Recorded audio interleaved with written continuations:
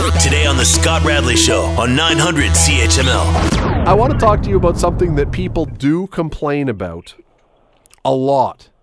And I think that it's out of line mostly. And that is, last night, did your phone go crazy last night with another Amber Alert?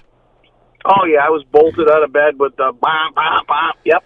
So I got a couple questions about the Amber Alert thing. And I am, Sure. by the way, strongly in favor of the Amber Alert system. I think it's a necessary thing. I think it's a fantastic thing that we're doing this to try and find kids that are missing or whatever else.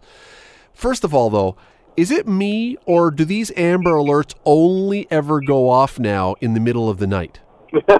Seriously.